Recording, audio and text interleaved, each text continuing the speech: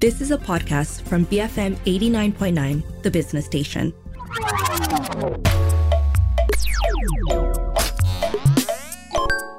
Hi, I'm Hanif Baharuddin and this is GG Well Played, BFM's video game show.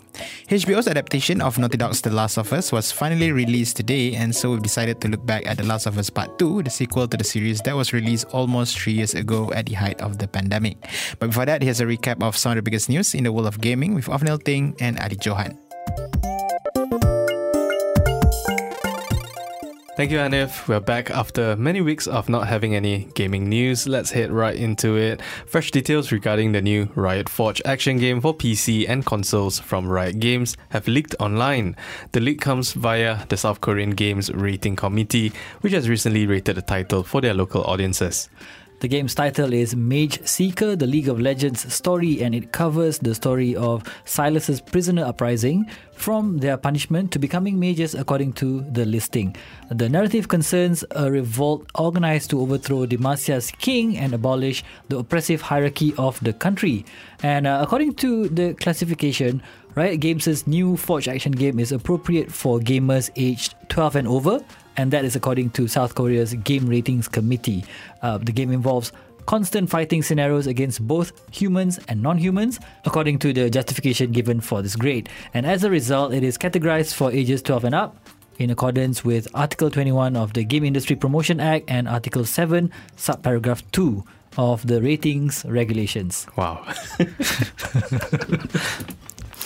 Riot Forge is Riot Games' publishing division where they collaborate with a variety of other developers to produce games based on the League of Legends IP. This has resulted in the development of a number of single-player titles including Ruined King by Airship Syndicate, Hextech Mayhem by Choice Provisions, and others. Moving on, up next, Skull and Bones has been delayed yet again according to Ubisoft. The game that will focus on high seas shenanigans in the golden age of piracy is now expected to be out sometime after April 1. Skull and Bones was supposed to be released on the 9th of March this year after initially being delayed from the 8th of November 2022, a date chosen after several earlier postponements dating back to fall 2018. Yeah, so this announcement also comes as part of a much larger update that revealed the struggles at Ubisoft, and they've decided to drop 3 additional unannounced projects in order to focus on its existing brands and live services. In recent years, the gaming industry has turned towards mega brands and long-lasting titles that can reach gamers around the globe, spanning platforms and economic models, according to Ubisoft Update. And now the company is trying to do the same with its own key IP, including Assassin's Creed, Far Cry, Ghost Recon, Rainbow Six, and The Division during the last 4 years or so. But it hasn't paid off so far. The games announced during the investment phase of this strategy change have yet to come out, and its most recent titles have fallen short of expectations. That's right. Within a single fiscal year, the corporation cancelled 7 major projects and has nothing to show for it. It also lacks any significant live service games such as Apex Legends or GTA Online to keep the cash trucks running in between releases.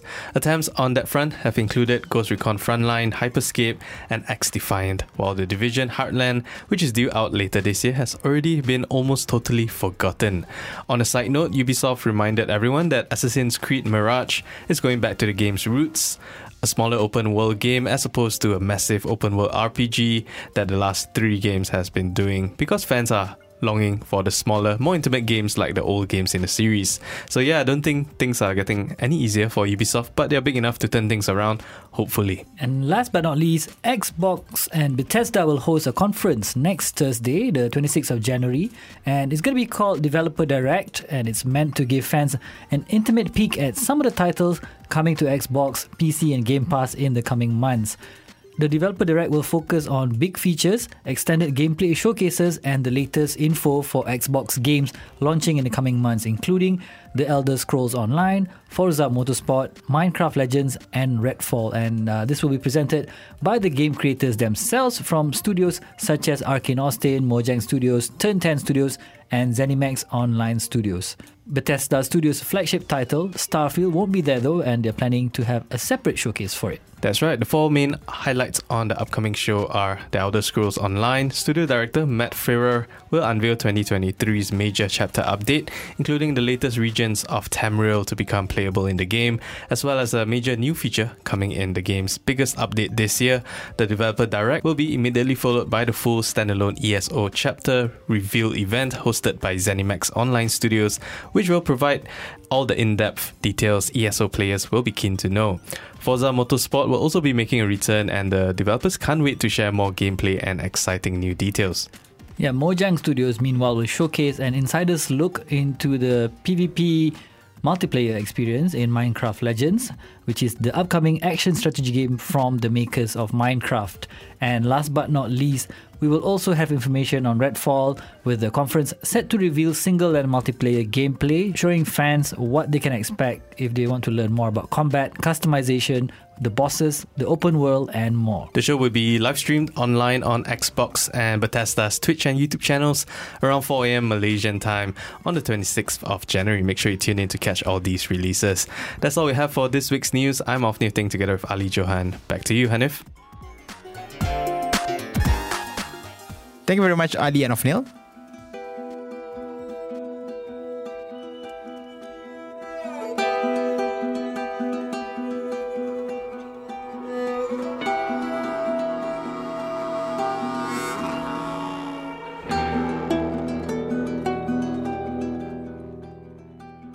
After years of speculation and waiting, Naughty Dog's iconic video game series The Last of Us has now been adapted by HBO, with its first episode releasing today on the 16th of January. To commemorate the release of this TV series, we're going to look back at the highly controversial sequel that was released almost 3 years ago, The Last of Us Part 2. What do we think of the game? Faiz Shazwan Kohiri joined me to talk about it. Just a disclaimer, this review was actually recorded a few weeks after we finished the game in 2020, and therefore it sounded more contextual to that period and less reflective. We started the review by talking about the game's graphics. I think the graphics are fantastic, dude, because we're at the tail end of the generation, right? The PS4 generation, the graphics is like so souped up. And Naughty Dog have always been quite at the forefront of like graphics and stuff, right? Like the games have always looked really good. Uncharted 4, you know, or even the previous generation, Last of Us, it's always looked really good. But I think what they got down really well was also the like animations, like the facial animations especially. Yeah. Like the kind of minute expressions that the characters were had in the game graphically was like quite amazing lah, you know what I mean? Aside from like the majestic landscapes, the really kind of like beautiful scenes and the kind of like at times like really dreadful scenes, right, in the game and at the locations of the game. But what I thought they did like insanely well was the kind of like the small little details that they did, you know. Yeah, I'm gonna touch a bit on the animation, but before that, just to I guess emphasize a lot more on the graphics. I am pretty much quite impressed with the lighting. And you know how in computer games, these days ray tracing is the buzzword to talk about how it's going to be a game changer with regard to lighting, right? But with The Last of Us Part 2, I can't help but be very impressed with the lighting and how the lighting looks very realistic in that sense. Yeah. And also because we play a lot in areas where they have a lot of like grass, right? I mean, even the grass looks very realistic in that sense. It's a realistic looking kind of game. Like that's what they went for, and I think they just kind of like pulled it off. You mentioned Uncharted 4 as the previous example of a very good looking game on PS4, and I think the difference between Uncharted 4 and The Last of Us Part 2 is that I think in terms of the setting, obviously there are two different settings, right? Two different areas, but I'm quite impressed with how, despite the world being quite bleak, it's a post-apocalyptic world, they managed to still bring out the realistic aspect, the realism of the world. Yeah. So it's just very amazing. And coming back to the animation, unrivaled facial animation. Funny because I finished the game and then I started playing another game. And it's a bit of an older game, but the facial animation is just different, right? Come again? Which game is that?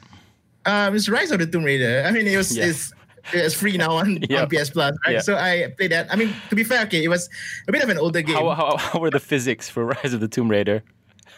It's different, but I guess maybe they are two different games. Obviously, when it comes to Rise of the Tomb Raiders, the immediate comparison that people will make will be, of course, to Uncharted, right? Yeah. So I can already feel that maybe mechanics-wise, physics-wise, they are two different games. Like Tomb Raider is trying to be a bit more. You have more control at playing Tomb Raider, because I think that's how they want to develop the game as such, right? Whereas Uncharted, typical of a Naughty Dog game, at least in this current generation, it has more of that Hollywood movie style approach. So even the characters are, you can't jump. There's no jump button. Although in The Last of Us, we do have a jump button. Yeah. But with Tomb Raider, it's a bit more of a straightforward. Like you can jump, you can, it's physics-wise is a bit more geared to be an action game. Yeah, sure. Yeah, but coming back to The Last of Us, animation top-notch. This game is very, very gory, very violent, and I guess the game didn't pull any... It didn't hold back. It didn't hold back in its all, realism. Especially with the kind of like subject matter that they were using. Like I think everything kind of... like everything they did headed towards the purpose of what they wanted to do. Yep. Like because of the subject matter was such, which I think is violence, I think. So that therefore like the graphics had to be specific to tell that tale. Right? So that means that the animations, like the details were quite like insanely necessary is what I think. How unspoiler friendly do we want to be with this? We're going to try and be as spoiler free as possible. Yeah. Only because can we mention killing dogs? The assumption is that this is for people out there who hasn't played the game yet. But coming back to the animation, and this links nicely to maybe the sound as well, right? It's fantastic. I'm not saying fantastic that that it's like violent or whatever, but like it's really well done. For example, like in video games, many times. When you play action video games, like they're very violent. You get to kill somebody, you get to shoot somebody in the face or whatever, but there's no feeling of consequence. But with this game, when you shoot somebody, when you shoot an enemy, like another NPC would shout out his or her friend's name.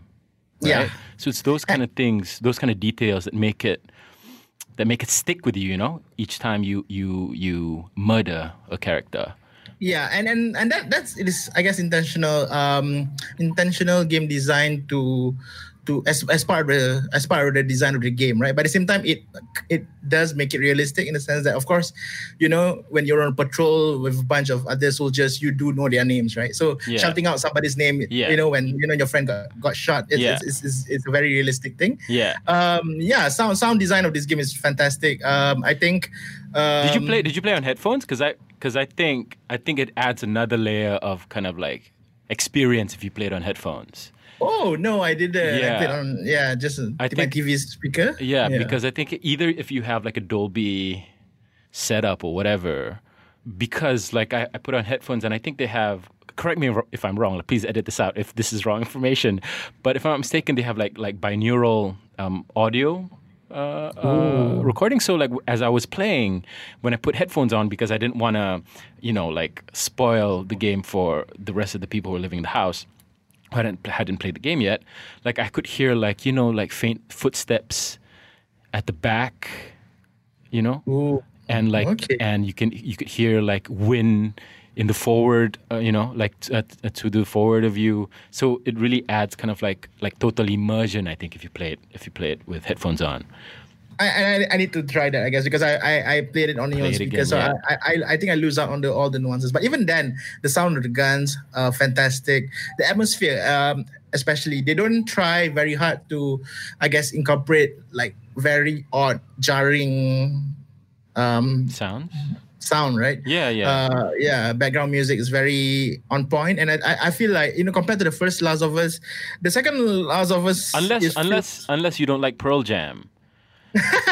Then, then you won't like. You're gonna touch more on that later. Yeah, Pearl Jam, man, Pearl Jam. Oh my god, and Aha as well. Take on Me. Yeah, that's a good one though. Yeah, Pearl Jam not so much. That was Faiz Shazwan Kohiri, and he joins me on the show as we look back at The Last of Us Part 2 that was released in 2020. We're going to make way for some messages. More after this. Stay tuned. This is GG Well Played on BFM 89.9. If I ever were to lose you, I'd surely lose myself. Everything I have found here, I'm not found by myself. Try and sometimes you'll succeed to make this man of me. All my stolen missing parts, I've no need for any more. 'Cause I believe, and I believe 'cause I can see our future days, days of you and me.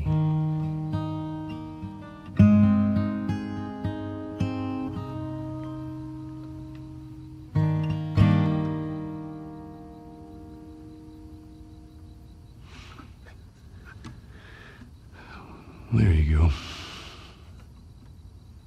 Well, that didn't suck. I'll take what I can get.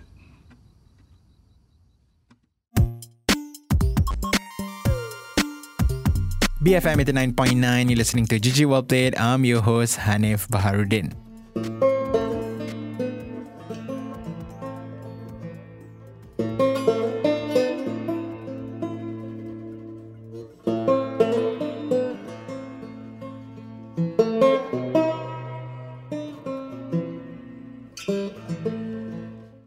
In conjunction with the release of HBO's The Last of Us TV series, we've decided to look back at The Last of Us Part 2 and give you our take of that highly controversial game.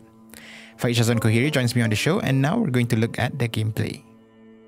This is similar to the previous game in the sense that it combines a bit of stealth, a bit of action as well. I always thought that the first game, as fun as it was kind of slightly clunky-ish.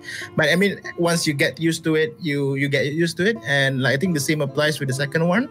Obviously, they added a little bit more mechanics that I guess sort of make the game better. Yeah, actually, the gameplay is quite simple, right? It's you kind of like run around, you try to hide from your enemies. You know, they have like really simple mechanics. You can prone, you can jump, and you can shoot. But what makes the gameplay so engaging, I think, is the like battle sequences, I guess. Or like when you begin to engage with an enemy, it gets whenever you start fighting somebody, it feels really intense. Yeah, gameplay wise, it is a bit more polished, and you're right. When it comes to firefights, of course you can always choose to be stealthy, but firefights, the mechanics that they added include like being able to go pro now, and also being able to dodge, right? Which I think is a good addition. Yes, the dodge. Especially when you're in melee combat with your opponents, right? And especially because you need to conserve ammo in the game. Because it's a survival horror, right? So you don't have a lot of ammo. So sometimes you just try to go in melee, and just to save ammo, right? Yeah, to save ammo, but just end up, dying horribly. One thing about this game that I'm not one of those gamers that start immediately on hard, right? But so I always play game on normal, or in this case it's called moderate.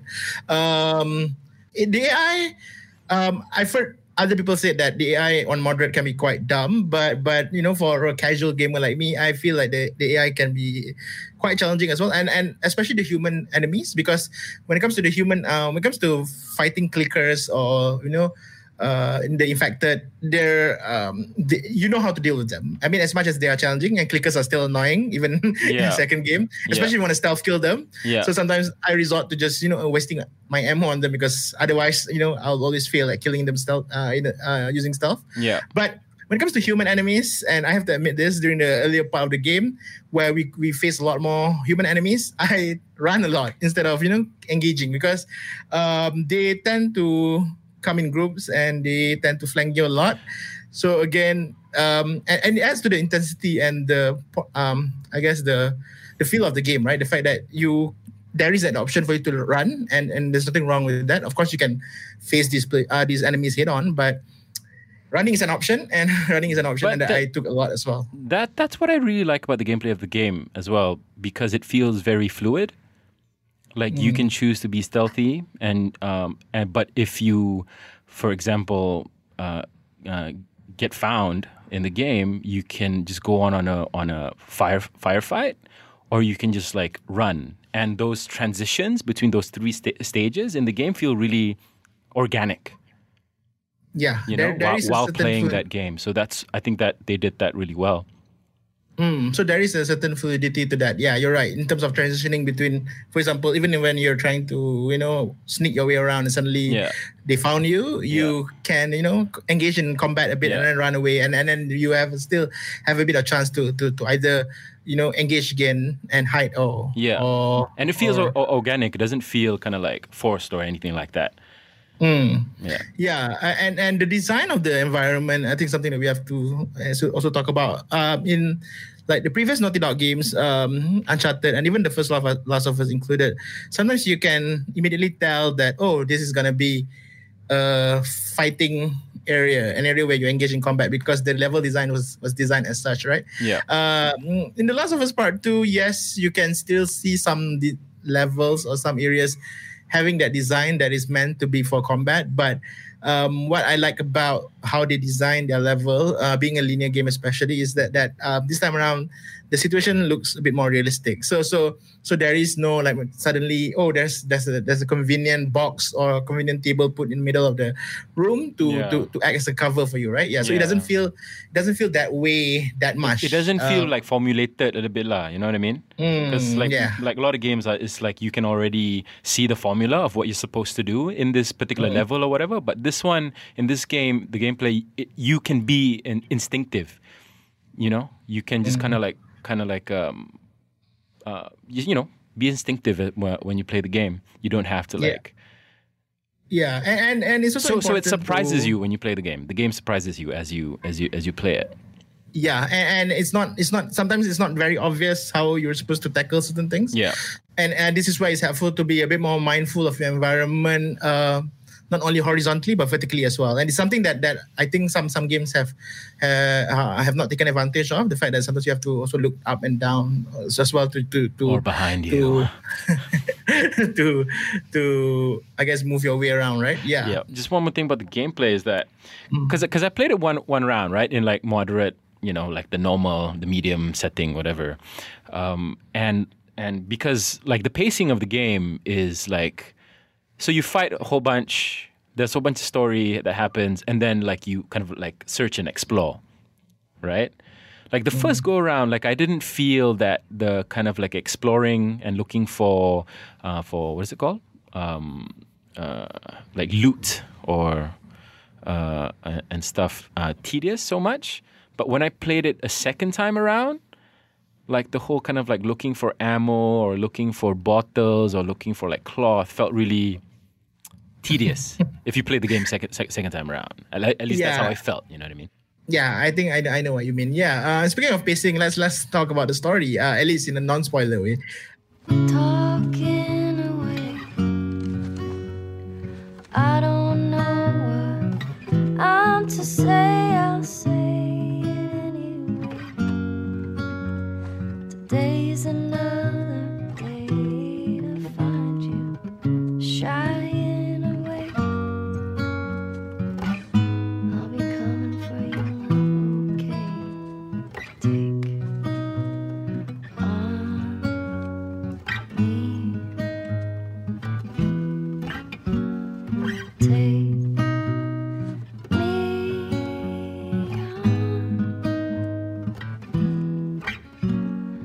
I'll be gone in a day or two.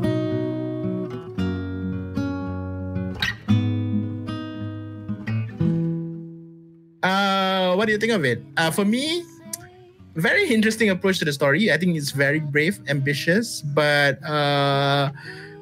it's difficult to talk more about it without spoiling it. But for me, pacing is pretty much a big problem with this game. Story-wise, you mean?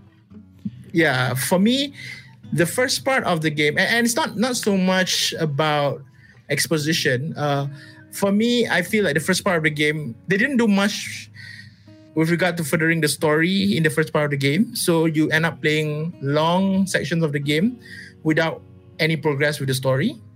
And then suddenly when you reach the second half of the game, suddenly the game picks up the pace, but picks up the pace in a very kind of like, weird way, because it decides to, go on a tangent slightly, go on a different tangent and explore different things. I'm trying to skirt around without spoiling the show. Yeah, it's really tricky. But in the second part of the game, the pacing feels, at least within the contained part of the second part of the game, the pacing feels much better. It feels more like the first game in the sense that there is you play a chunk of gameplay moments, and then there is a story element to progress the story. Yeah.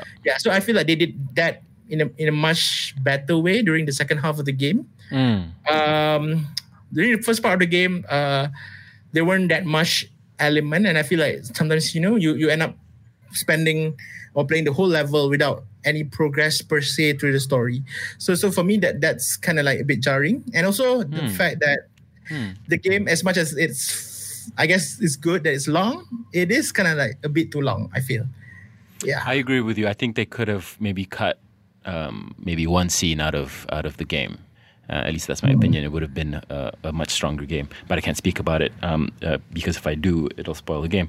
But I think the main takeaway for me in terms of story, it is one of the most provocative stories in a game that's ever been told. I reckon that's how I feel about The Last of Us Part 2. I think it's insanely ambitious, and I think no other game has reached the level of storytelling that The Last of Us 2 has. Yeah, and I mean, I don't want to get into an argument, but there is that provocative element. You would argue that sometimes that it transcends even the video game genre, right? I think video game medium, rather. You could argue that even in movies, I haven't watched enough movies. I think I relate to what you're trying to say, but correct me if I'm wrong. Because the game is.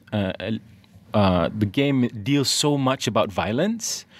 As I was playing the game, I was trying to kind of think of any other maybe experience that I've had, or I was considering different mediums that tried to maybe talk about violence, and the closest thing are movies. And I don't think that even movies have told a tale about violence so complex as The Last of Us 2 has. Yeah. Picking up on the point of you saying that it's it's quite provocative. I agree with that, but at the same time, let's unpack that a bit more, right? Is it provocative in the sense of provocative to the audience, like subverting expectations, which is the phrase that is commonly used to describe this game, and not in a good way? Or is it provocative in its storytelling and stuff? You know what I mean? Yeah, I think it's kind of both a little bit. I think it's provocative in kind of possibly because it's really hard to talk about it without spoilers. But some decisions that they made in the story of the game might alienate a lot of fans of the previous game, and it's provocative in that sense. But also, it's also provocative because the subject matter is very provocative. Meaning violence, revenge. Yeah, violence and revenge, and how we as humans kind of deal with that, or at least the characters in the game kind of deal with that subject matter. Yeah.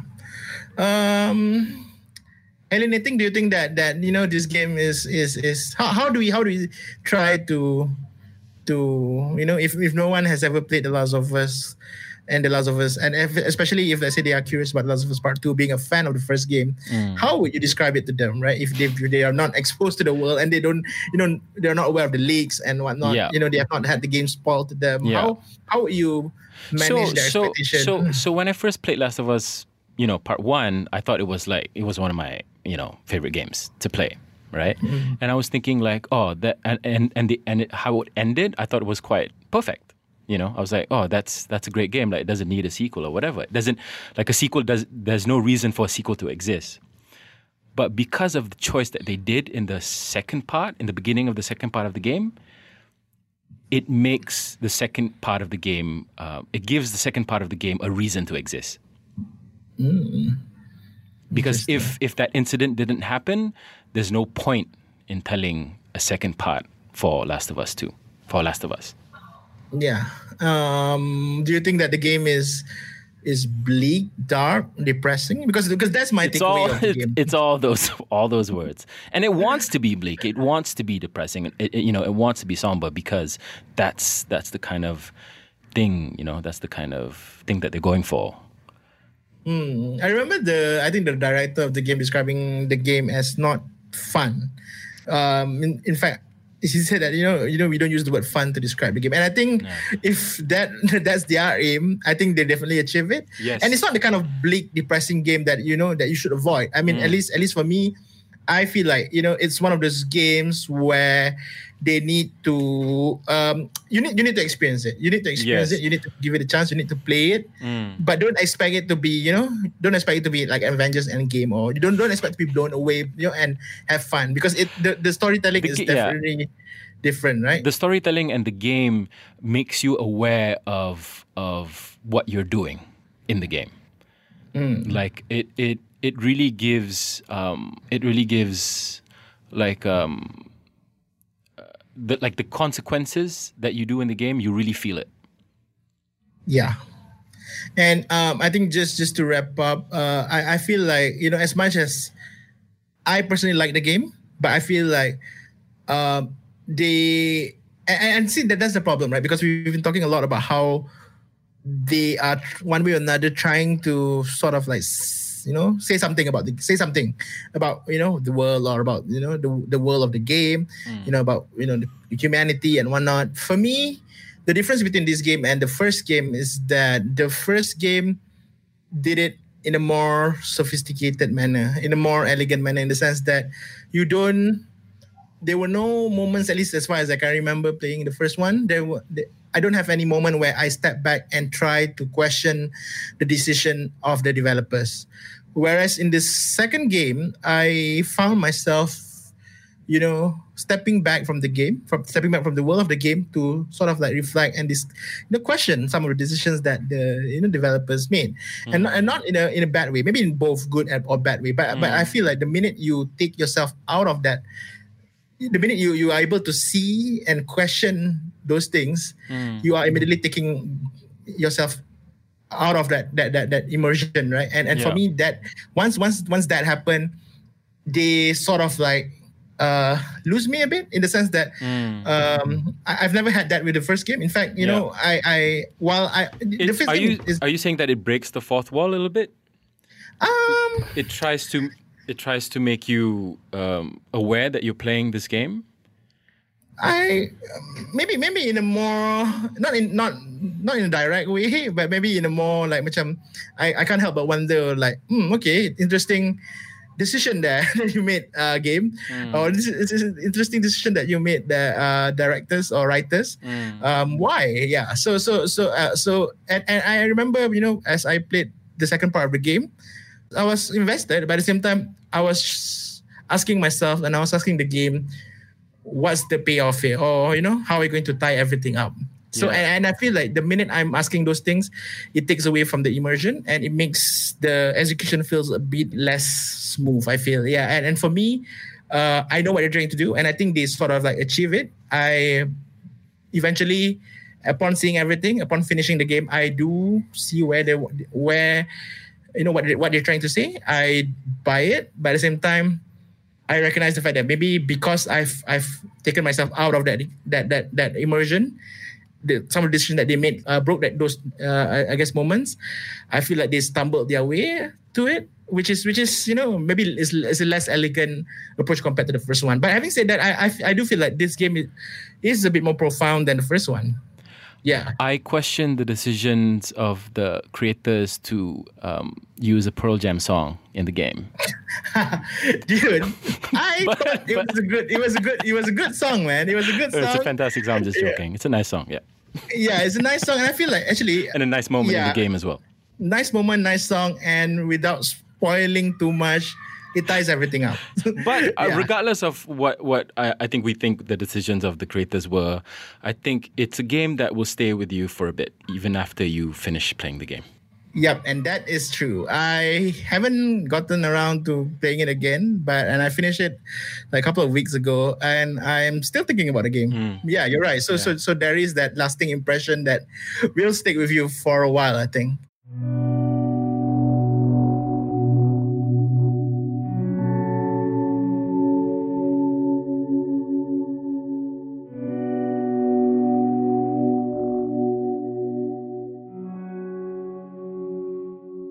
Yep.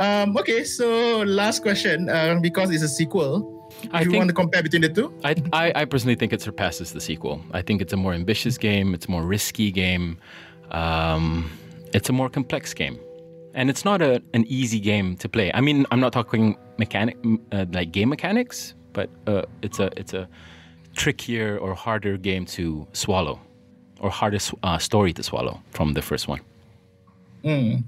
And I guess I do have to say this. It is a divisive game, you know. So for listeners out there who haven't, for some reason, haven't played The Last of Us yet, especially if you have played the first one, do give it a chance. But be warned that the game is not an easy game to play, and we mean that in more ways than one. Yeah, but do give the game a chance, and finish it and let us know what you think. Yeah, thank you very much, Faik. Hey, no problem, Hanif. Thank you.